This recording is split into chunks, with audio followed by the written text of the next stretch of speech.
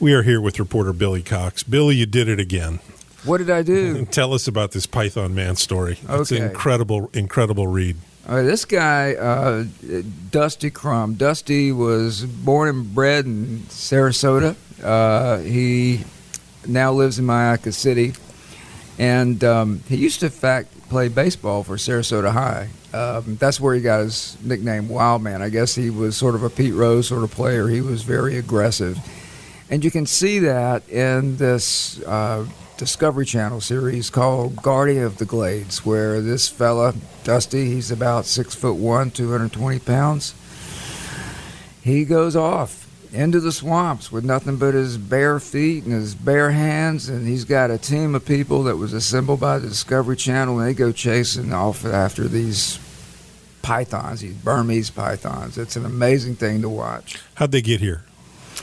We're not really sure. The first one was sighted in 1979 in the Everglades, and then there was a long period there where there were no other sightings. And then we had a lot of exotic pet owners who imported these things from Indonesia, from Southeast Asia, and apparently when Hurricane Andrew blew through in 1992, it destroyed one of these breeding facilities, imported breeding facilities for these pythons, and they all went missing. They say about 1,000 of them. Evidently, they flagged out into these swamps, and next thing you know, according to the latest guesstimates, we've got about 300,000 of these carnivorous predators that have reduced by 95% the native mammal population in the Everglades.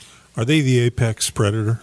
Well, they are certainly the aggressors when it comes to battling Florida alligators. There are, if you check on the internet, there are some really fascinating videos of tussles between alligators and these pythons, and it appears as if the pythons are the ones that are always doing the aggressive acts. They are, by and large, bigger than alligators. There was, I think it was a study done by the Everglades rangers there, where it showed the average 13-foot-long python would eat by 6 or 7 years old. Pardon me. That snake is eating about 4 small-sized alligators by the time it reaches 13 feet. And do they have any natural predators at all? They do not. That's the thing that has probably accounted for their expansion.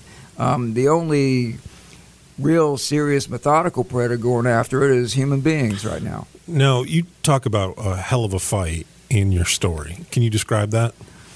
Well, Dusty, like I said, he's fearless. He goes after these snakes with reckless abandon. I mean, he's not foolish.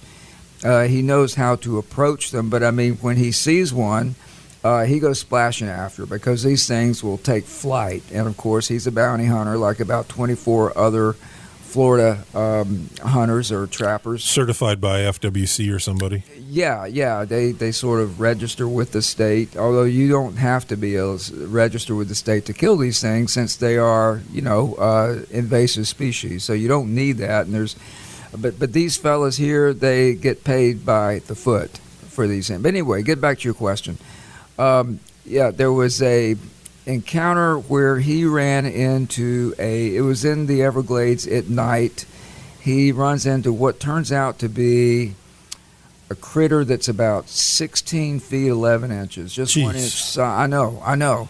And it takes 3 of these guys to subdue this thing. It's about a 30-minute struggle, and this snake is so strong and so big, it drags them about, according to Dusty, maybe 500 yards through the water. 3 dudes. 3 dudes, yeah. Like I said, these are not small dudes. They're big guys. Well, you're going to have to read the story to find out how that turns out. Where can they find it? They can find it at the Sarasota Herald-Tribune. It's online right now. At? You tell me, Lee. Herald-Tribune.com. And it'll be in, what, Sunday's paper, right? On the Yes, print sir. edition? Be easy to find. All right, thanks. Thanks, everybody. Yo.